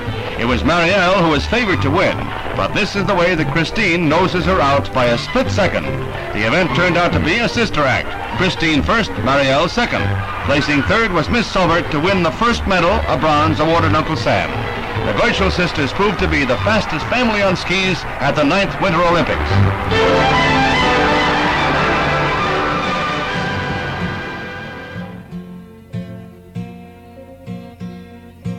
I can see you're slipping away from me, and you're so afraid. I'll plead with you to stay, but I'm gonna be strong and let you go your way. Our love is gone. There's no sense in holding on, 'cause you're big much to bear, so I'm gonna be strong and pretend. February the 25th and Cassius Clay took on Sonny Liston. Dismissed as a no-hope braggart before the fight, which he began as the 7-1 underdog, Cassius Clay pulled off one of boxing's greatest surprises by beating the apparently invincible Sonny Liston to take the heavyweight championship of the world. The weigh-in for the fight had degenerated into a farce, with Clay whipping himself into a frenzy, screaming insults at the brooding, impassive champion, an exhibition which brought him a heavy fine, by which he seemed unimpressed. Once the fight began, Clay's speed around the ring and his swift counter-punching clearly disconcerted Liston, but the Miami Beach audience was stunned into silence when the champion, complaining of a badly injured shoulder, refused to come out to fight the 7th round.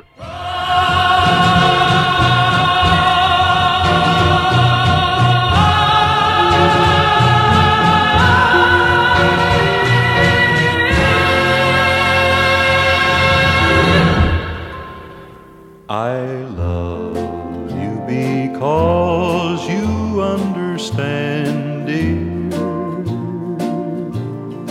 every single thing I try to do. You're always there to lend a helping hand, dear. I love you most of all because you're you. On May the 24th, an unpopular, not to mention tragic, decision by a referee at the Argentina vs Peru match sparked a riot that left at least 135 people dead and over 500 injured when the crowd panic led to a stampede. The trouble started when, with Argentina a goal ahead, Peru's equaliser was disallowed. Two fans descended to the pitch and assaulted the referee, who stopped play with 2 minutes to go. Furious Peruvian supporters broke up Lima Stadium before going on an arson and looting spree. Police turned tear gas and dogs into the mob to restore order. I love you because my heart is lighter every time I'm walking by your side. On June the 21st, John White, Tottenham Hotspur's international inside right, was killed by a lightning strike at the age of 27 while sheltering under a tree during a thunderstorm at Cruise Hill Golf Course in Enfield. Happiness you open wide, no matter what the world may say about me. I know your love will always see me through. I love you for 100,000 reasons, but most of all I love you 'cause you're you.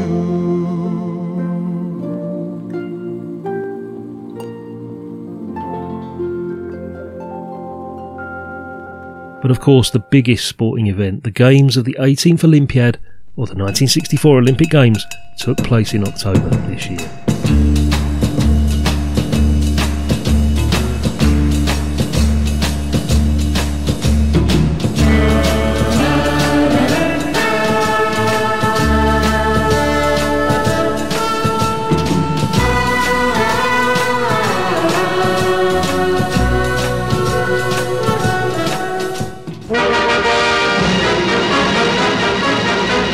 Tokyo is dressed in her holiday best for the opening of the 18th Modern Olympics, the first to be held in the Far East.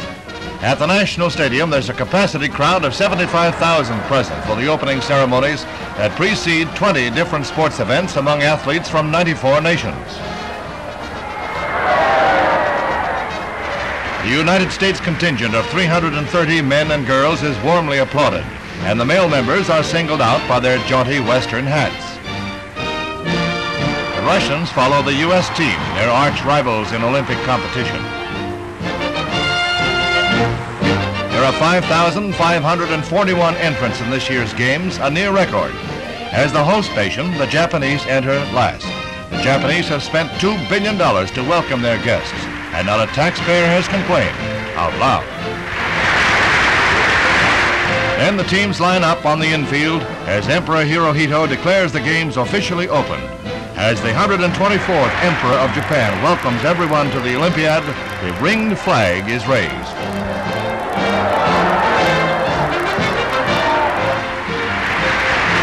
Then the spotlight shifts to Yoshinori Sakai, who circles the track carrying the torch that was lit at the Olympic site in Greece and drawn here by a relay of thousands of runners. He mounts 154 steps to the pedestal that holds the Olympic cauldron. Sakai was born 40 miles from Hiroshima on the day the U.S. dropped the atomic bomb. He might stand as a symbol of peace among nations through friendly competition, just as the roaring Olympic flame brightens international horizons every 4 years. 8,000 pigeons are released to blacken the sky in majestic flight. May all nations find greater understanding through sports.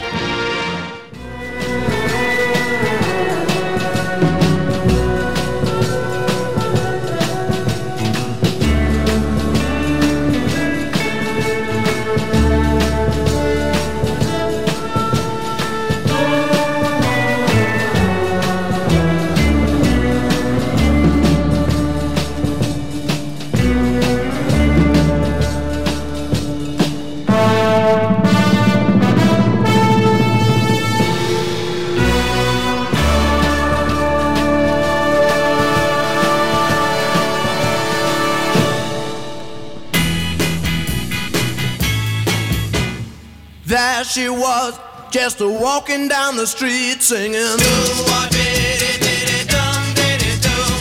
Tapping her fingers and shuffling her feet singing.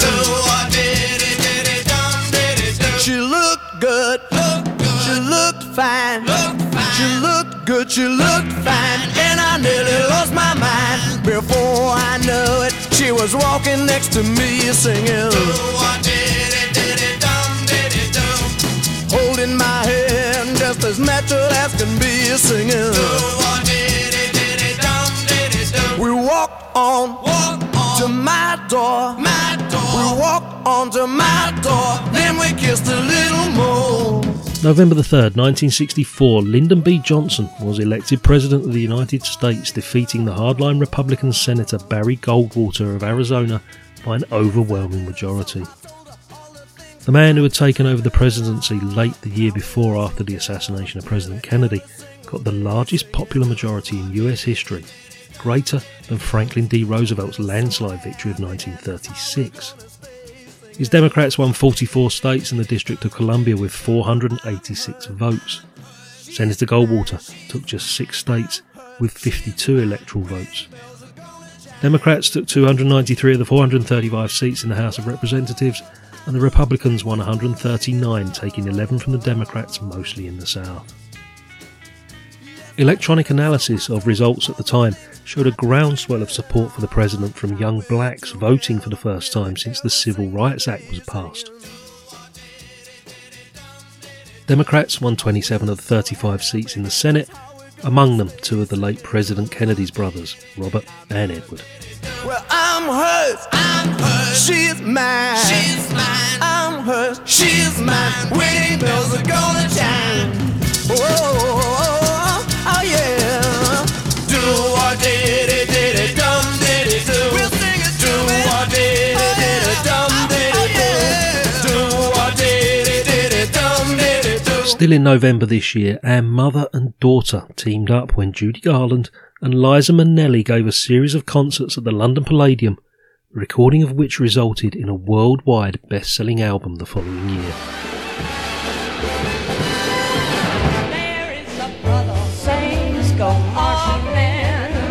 Oh, when the saints go marching in, I'm gonna be there. All human hearts and minds into a brother marching man.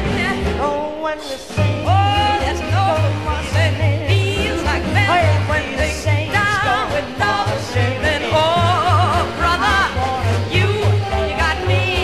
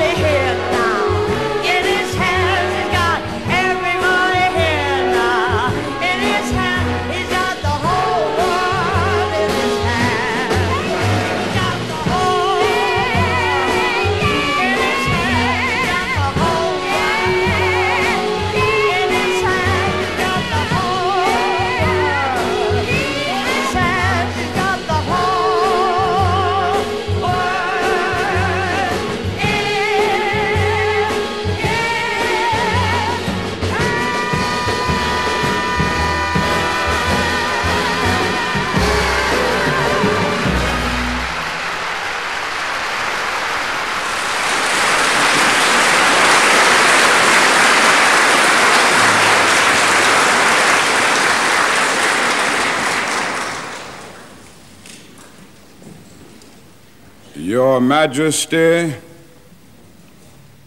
Your Royal Highness, Mr. President, Excellencies, ladies and gentlemen,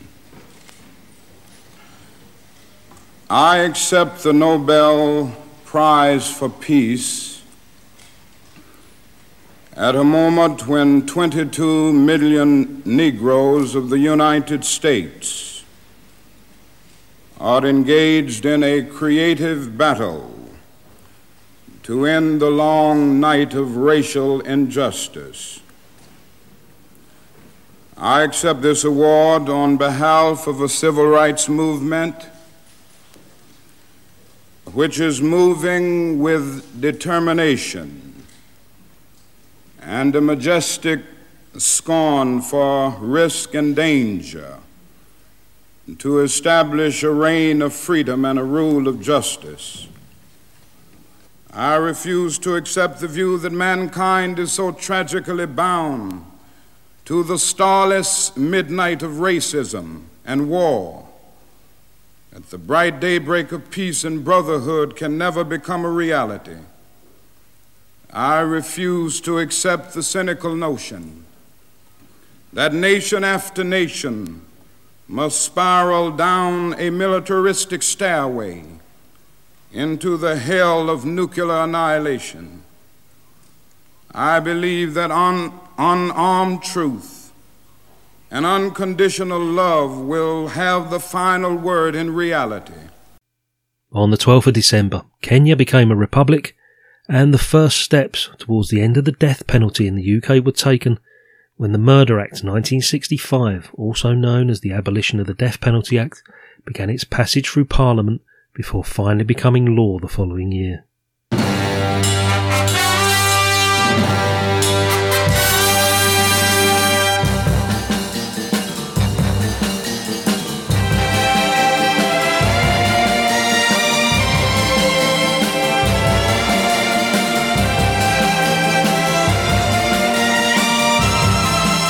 On television, The Avengers, starring Patrick Macnee as John Steed and Diana Rigg as Emma Peel, was proving to be incredibly popular. But there was another show that dominated news headlines towards the end of the year.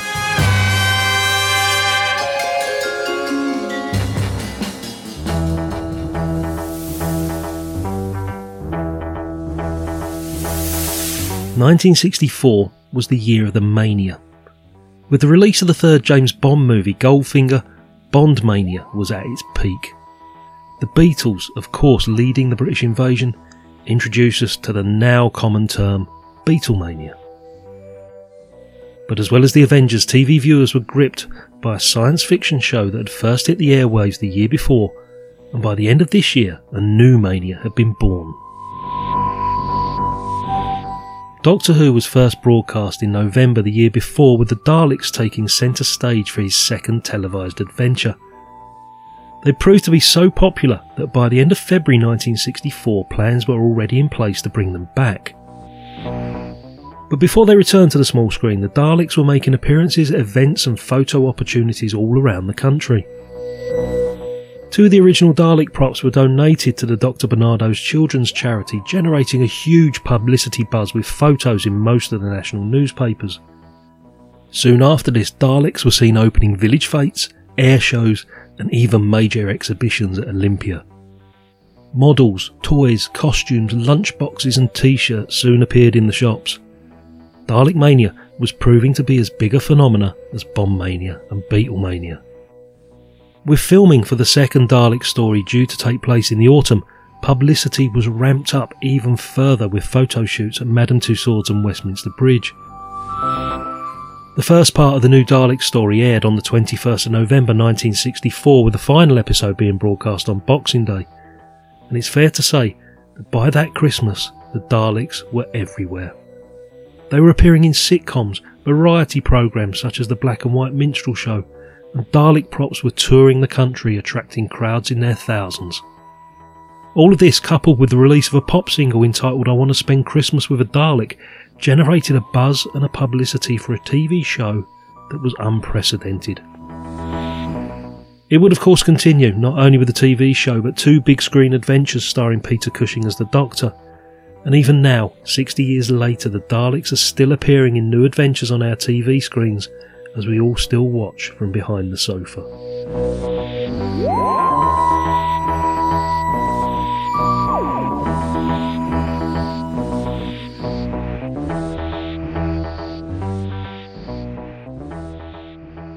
This year we said goodbye to singers Jim Reeves and Sam Cooke, the author Ian Fleming, and actors Peter Lorre, Harpo Marx and Alan Ladd.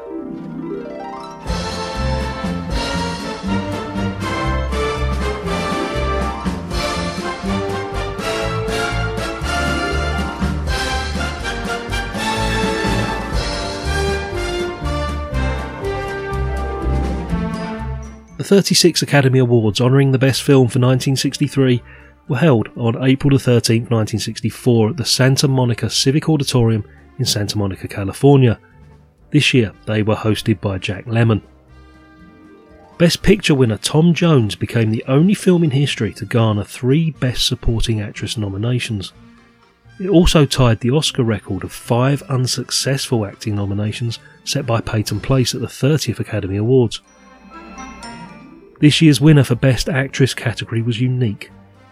Although playing a supporting role and having a relatively small amount on the screen, Patricia Neal won the Best Actress category for her role in HUD. The movie also won for Best Supporting Actor for Melvyn Douglas and Best Cinematography in Black and White. It was the second and to date the last film to win 2 acting awards without being nominated for Best Picture, the other being The Miracle Worker. At the age of 71, Margaret Rutherford set a then record as the oldest winner for Best Supporting Actress, a year after Patty Duke set a then record as the youngest ever winner. Rutherford was also only the second Oscar winner over the age of 70 at the time of her win. The other was Edmund Gwenn, as well as becoming the last woman born in the 19th century to win. This was the only time in Academy history that all Best Supporting Actress nominees were born outside the United States. Sidney Poitier became the first black actor to win Best Actor, and an occurrence at Owl Creek Bridge was the first Oscar-winning film to have aired on network television prior to the ceremony. Best Sound Effects was also introduced this year, with It's a Mad, Mad, Mad World winning the award.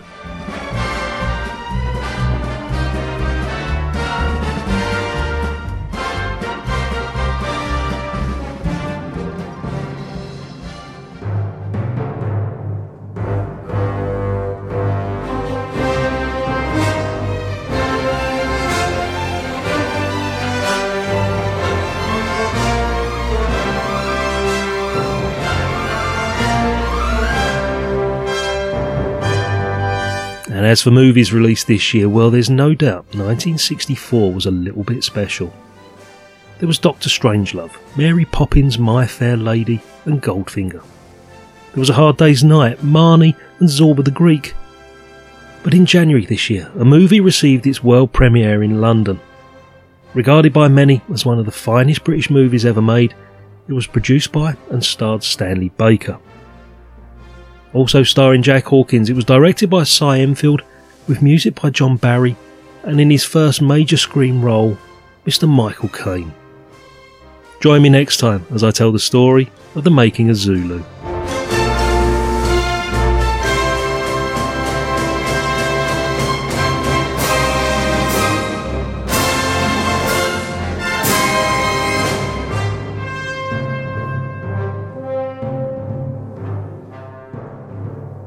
You can follow the podcast on Twitter at RV_podcast.